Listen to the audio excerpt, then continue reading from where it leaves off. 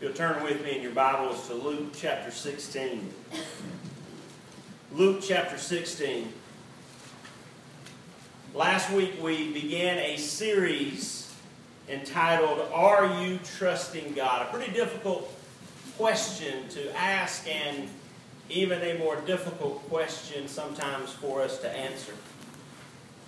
And in this series we are examining the area of trust in a relationship to our walk with God. We've already answered the question, can I trust God? The answer is obvious, yes. We looked at the constant care of God. We examined also His generosity, and in those things we learned that God is trustworthy. He is worthy of our trusting Him. Today we're going to ask a different question. One that may be more difficult for us to answer. It's the question, can God trust me? Can God trust you? Can God trust us? Well, he deals with this issue in a passage that we find in Luke chapter 16. This passage can be a little difficult to understand. It's one of those parables that can leave you scratching your head. But I want us to take a moment and examine this parable in Luke's Gospel, chapter 16, verses 1 through 13. So here we go, starting in verse 1.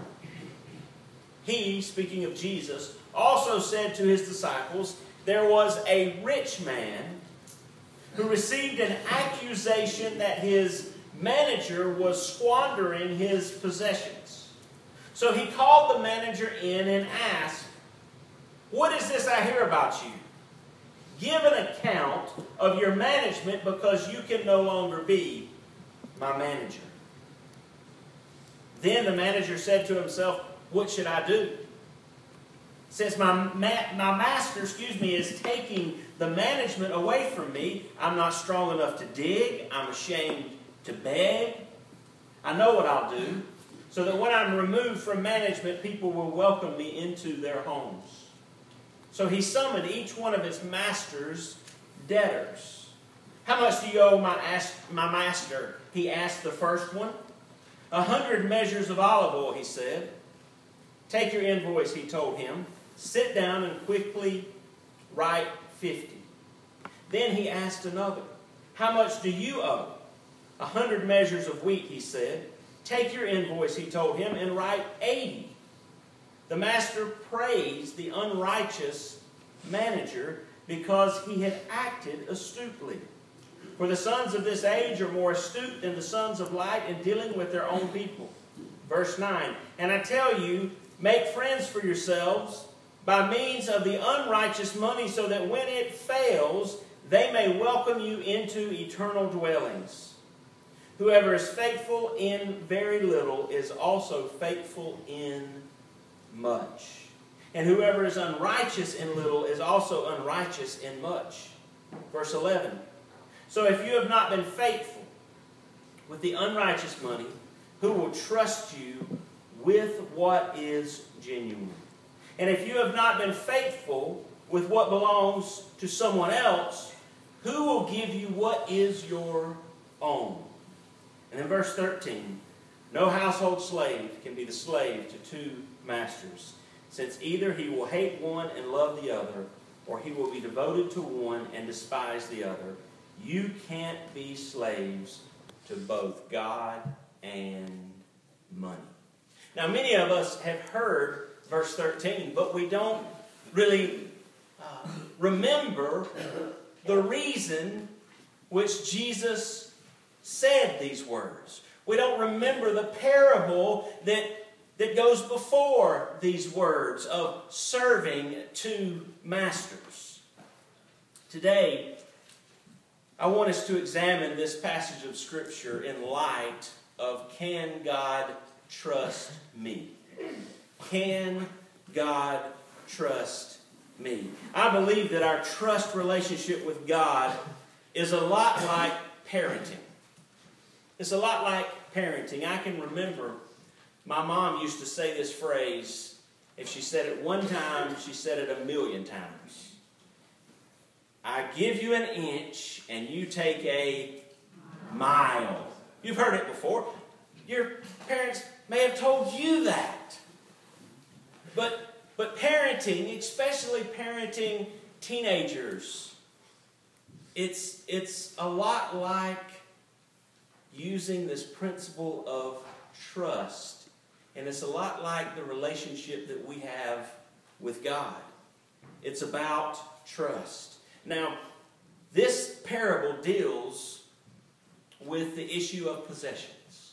It deals with the issue of money. And really what it talks about is wrong attitudes.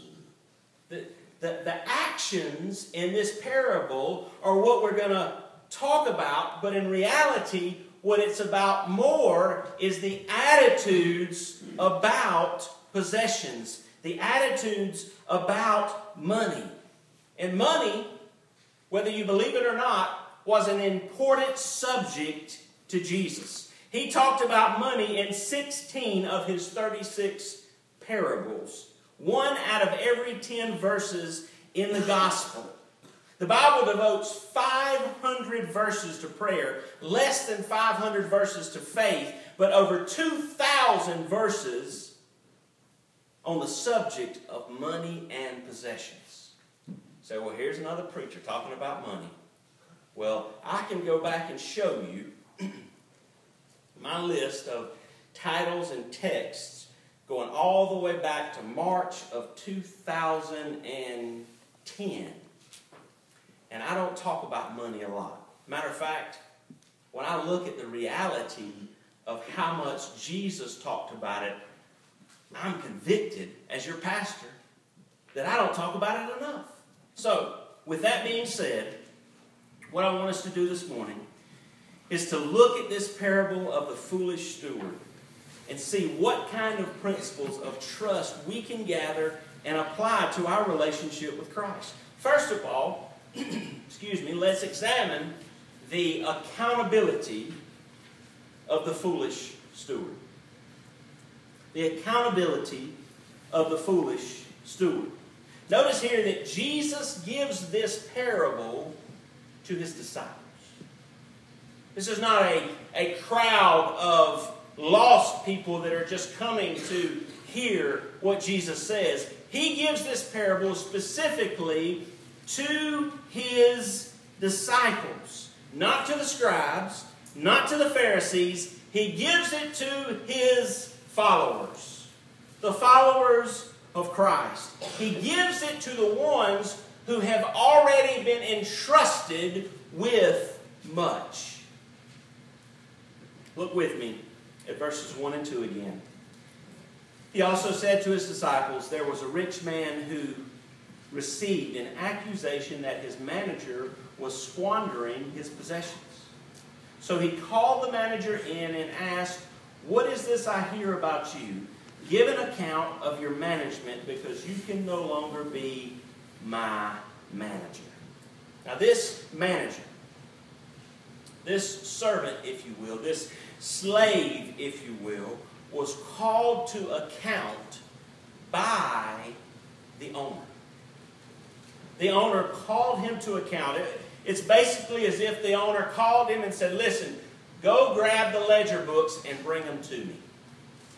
Uh-oh. He's being called to account. Why is he being called to account? Well, he was called to account because of two reasons.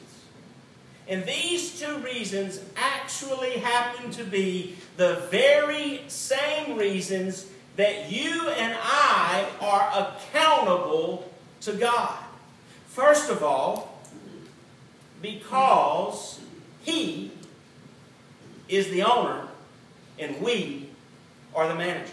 In the parable, this servant is the manager and the master is his owner. In our relationship with God, God is the owner and we are His managers. Everything that you and I have, is a gift from God. You see, I own nothing. You own nothing. The owner lets us use what He has entrusted to us. We are accountable to Him, to God, and to God alone. We all know that Scripture points to the fact that every good gift that we have comes from God, right? Everything that we have that is good. Why are we to live with an attitude of thanksgiving to God? Because all that we have that is good comes from Him. Now, this is an important factor in our relationship with God. And here's where the attitude about stewardship, the attitude about possessions, the attitude about money comes into play. It's this: until we understand, until we can grasp and live out an attitude that says all that is in my possession belongs to God, then we're going to struggle. We're going to struggle. If we don't apply this principle, we're always going to have a problem with accountability. We're always going to have a problem with stewardship. If I believe that I'm the owner, that I'm going to be in constant conflict with the manager, the master. As the manager, I'll always be in conflict with the master, with the owner. But when I understand that God is the owner and that I am the manager, then the conflict is over. Well, you ask, what belongs to God? Everything. Your health, your life, your possessions, your family. Everything this world says you own actually belongs to God. So, first we must understand that He, God, is the owner and we are the managers. The second thing we need to understand is that the owner has expectations. That's right. He has expectations. Too much is given, much is expected or required. Since we are managers for the owner, what does He expect us to manage? What are the requirements that God has because He has entrusted us with all that He's entrusted us with? Well, we're responsible for ourselves. First and foremost, what do we tell children when they're getting in trouble at school and they blame it on the child that's sitting next to them? They say, well, so-and-so did so-and-so. We say to them, what? Worry about yourself. You take care of yourself. Boy, what a simple principle, but we often mess that up even in our adulthood. Even when we say that to our children and don't live it out. How many of us are worried about what somebody else is doing rather than worrying about ourselves? Romans 12:1 tells us, therefore I urge you, brothers, in view of God's mercy, to offer your bodies as a living sacrifice, holy and pleasing to God. This is your spiritual act of worship. What else are we responsible for? Our possessions. What does God expect us to do with the things that He's given us? Here's an interesting passage. Luke 14:33. In the same way, any of you who does not give up everything, he cannot be my disciple. If you're not willing to give up all that God has given you, then you're not worthy to be a manager. If you're not willing to give it all up, if the owner calls for it, then you're not worthy of being a manager. Time. Paul wrote to the church at Ephesus, be careful then how you live, not as unwise, but as wise, making what? The most of every opportunity, because the days are evil. making the most of every opportunity. What else? What else do we have that God requires an account for? How about our spiritual gifts? How about the gifts and talents that God has given us? 1 Peter 4:10, each one should use whatever gift he has received to serve others, faithfully administering God's grace in various forms. I don't think it's an accident that God led me to share with you this series of messages right in the midst of ending a church year and beginning a new church year. You have in your bulletin a nominations list. Opportunities to use your spiritual gifts. God has given them to you, and now you are accountable. You're accountable before Him. We're responsible. We're accountable for ourselves, our possessions, our time, our spiritual gifts. And lastly, you may have never thought this, but you and I are both accountable for the gospel, for the good news of Jesus Christ. 1 Thessalonians 2:4, we read these words, on the contrary, we speak as men approved by God to be entrusted with the gospel. You and I have been entrusted with the good news of Jesus Christ. When Jesus ascended to the Father, He gave us that responsibility, the responsibility to proclaim the gospel, to spread the good news of Jesus Christ, to do what He did while He lived on the face of this earth. Why did God create the church? To entrust the church with the gospel of Jesus Christ. Now that's a lot. And it may feel a bit overwhelming. But I promise you that God will provide the grace and mercy for us to be good managers if we will trust Him. If we will trust Him. Now we've examined the accountability of the foolish steward. Let's move on to the assessment. The assessment of this foolish steward. The moment that this foolish steward realized that he was going to lose his job, look at what he says. Look at verse 3. Look at verse 3.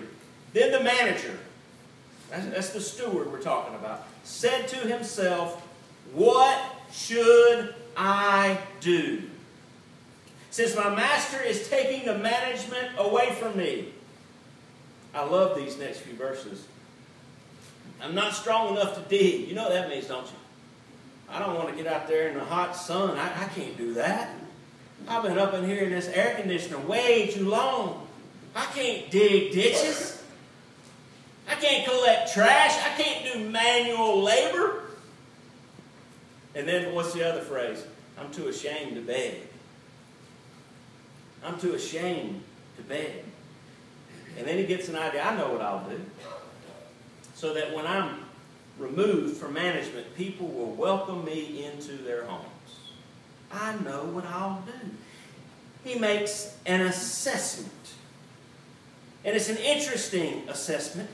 He knew that he was in trouble. He knew that he was going to be fired. So he asked the question, what should I do? You probably know this. If you don't, you'll probably learn it. It's hard for people to change their ways. It's hard. It's very difficult for people to change. I don't know if you've ever tried to encourage someone to change their way concerning a certain matter. It's difficult.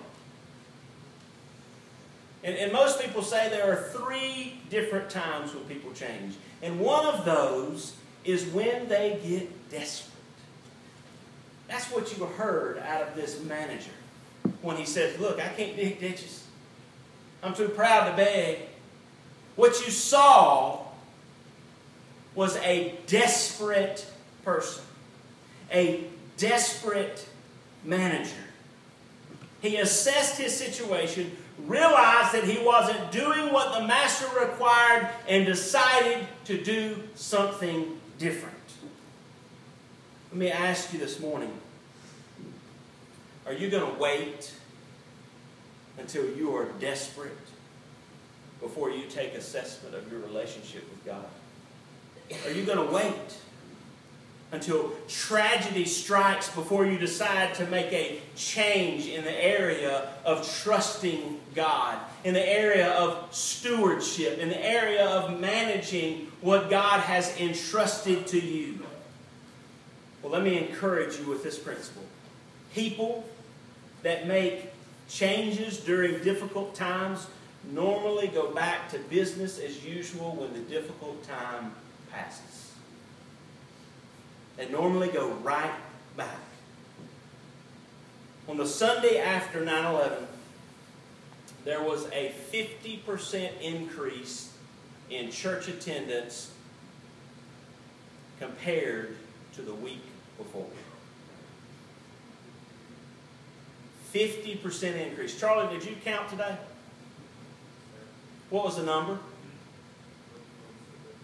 Say it louder. 120 something. That's a pretty good count. All right, you know what that means? A 50% increase. 120 something. That'd be 180 folks in here. That'd be a homecoming Sunday. 50% increase. You know what?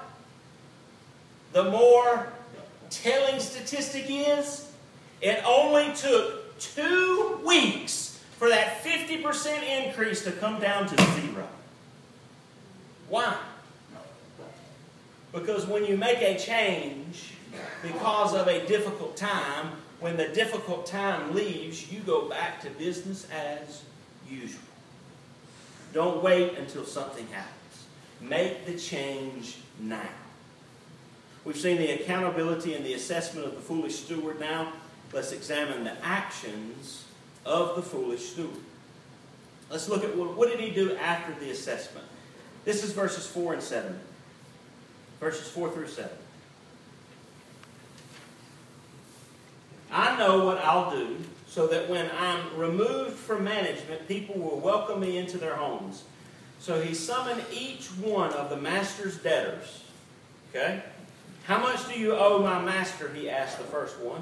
100 measures of olive oil, he said.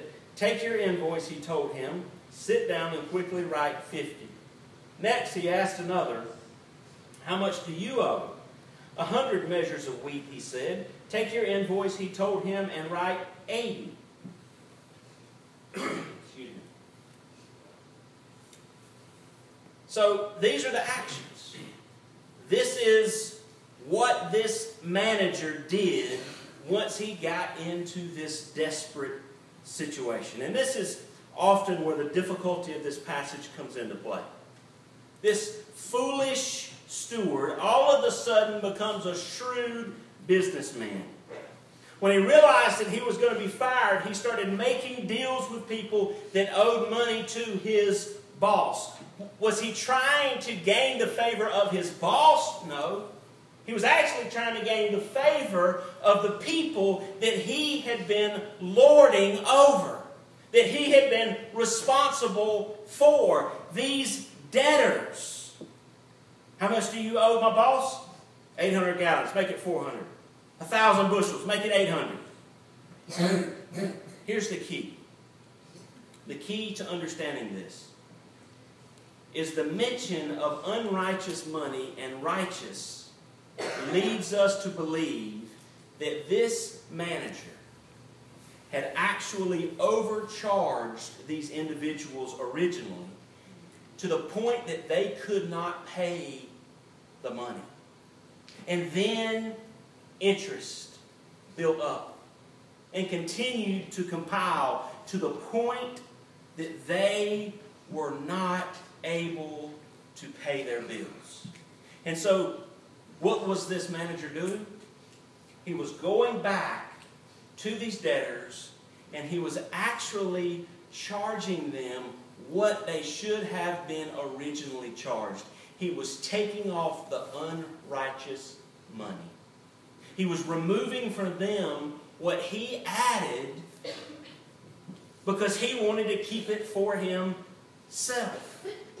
By doing that, what he was really doing also was he was setting the price at a level that the people could actually pay what they owed. The reason the master came back and called to account was the money wasn't coming in. It wasn't coming in because he had inflated the prices. The people couldn't pay the money, and so he added interest upon interest upon interest. He was unrighteous. He was foolish. And what is he doing now? He's doing what he should have done originally. By doing that, we see what I believe are 4 lessons that I'd like for us to make as our points of application as we close. The first lesson is this: to use your opportunities wisely. Use your opportunities wisely. Look at verses 8 and 9. The master praised the unrighteous manager because he had acted astutely.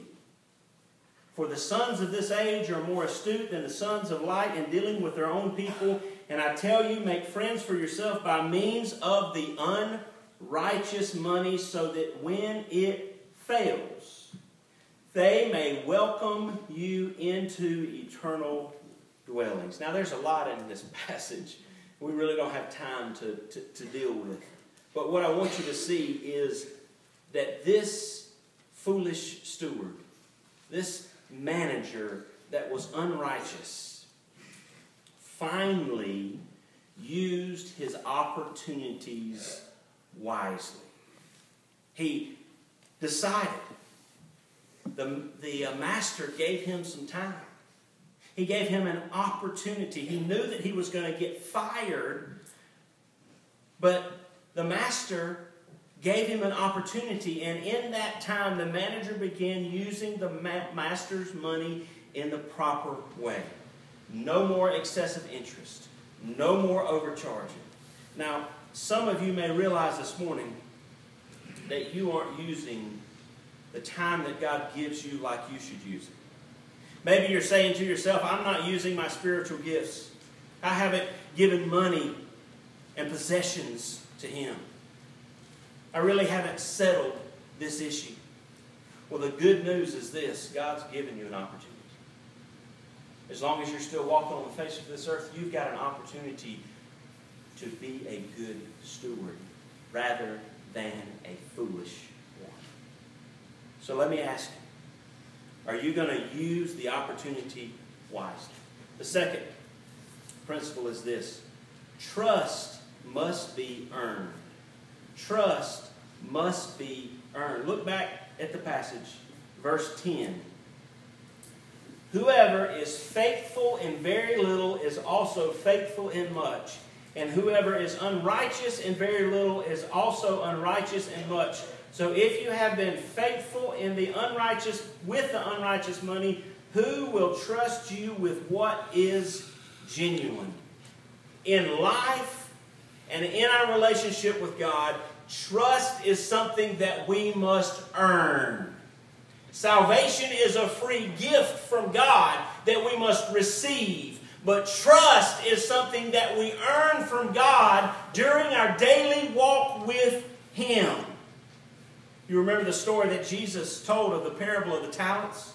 One man was given 5, one was given 2, and the other was given 1. Do you wonder why the last guy was ever given 1 talent? Poor fellow. He was only given 1 talent. Did the master not like him? That wasn't it. It was because the master knew him. Probably had some previous experience with him. That leads us to asking a few questions. Questions about the story. Do you remember what the man said when the master returned? Here's the quote. Then the man who had received the 1 talent came. Master, he said, I knew that you are a hard man, harvesting where you have not sown and gathering where you have not scattered seed. So I was afraid and went out and hid your talent in the ground. See, here is what belongs to you. Why did he give him 1 talent? Well, the master probably knew him just the way the slave knew the master. Previous experience. He knew that the master would hold him to account just as God holds us to account. And so let me ask you this question. How much does God trust you with? How much does God trust me with? In time, in spiritual gifts, in resources? I'm not talking about how much money you got in the bank or in investments. I'm not talking about prosperity gospel that says the more money you have means that you're more favored by God. That's a load of chicken litter, to say it in a nice way. I'm not talking about prosperity gospel. We know that the Bible says God sends rain on the righteous and the unrighteous. So just because somebody's rich doesn't mean they're a good steward. What I'm talking about is whether God sees you as a 5-talent person or a 1-talent person. The better question may be, how much has God not given me because He can't trust me? It's a difficult question. Let me give you a good rule of thumb. If you're not giving God 100% now, then you're not going to give God 100% of yourself tomorrow. This is true in every area of life. Time, spiritual gifts, money, resources. Why should the Master give me more if I misuse what He's already given me? Why? Many times we have the same problem that the slave with the 1 talent had. I was afraid. It was fear that kept me from trusting. It's fear that keeps us from committing to a life of stewardship. I want to share with you. Use your opportunities wisely. Realize that trust must be earned. The third principle is this. Trust can be measured. Look at verses 10 and 12. And then we'll be close to being finished. Whoever is faithful in very little is also faithful in much, and whoever is unrighteous in very little is also unrighteous in much. So if you have not been faithful with the unrighteous money, who will trust you with what is genuine? And if you have not been faithful in what belongs to someone else, who will give you what is your own? Let's go back to the reality of our trust relationship with God is much like parenting. Let's just say a teenager. Let's just say your teenager is told to be home by 10 o'clock. Oh, the teenagers look up. 10 o'clock? My goodness. Well, let's just say it's a school night. That's too late anyway. You tell them to be home at 10 o'clock. Teenager shows up at 12:30. And the teenager says, Mom, Dad, don't worry about it. Next time, I'll be home on time. Does that work for you? Does that work for you? No, absolutely not. There's not going to be a next time before something is done to earn the trust back. And I think that some of us are trying to fool God.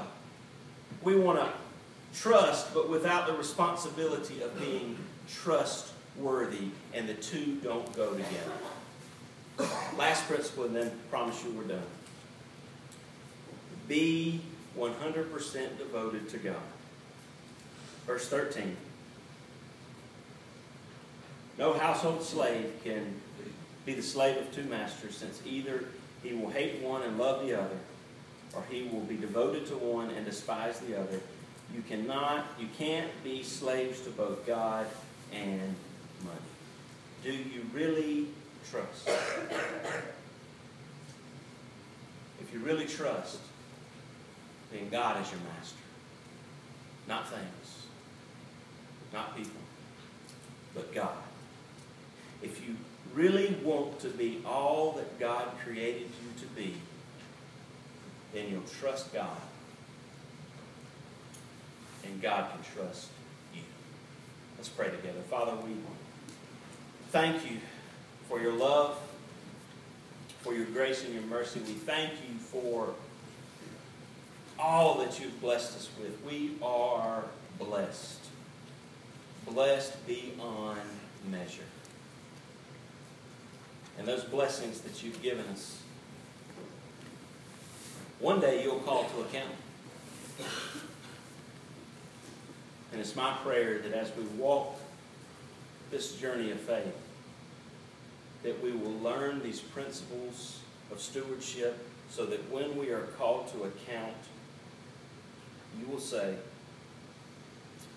"Well done, good and faithful servant." I don't know what area of stewardship is an area that any member of this congregation needs to focus on, to give to you. But you know. I don't ever try to assume who's given what they should in the plate or in the church as a volunteer.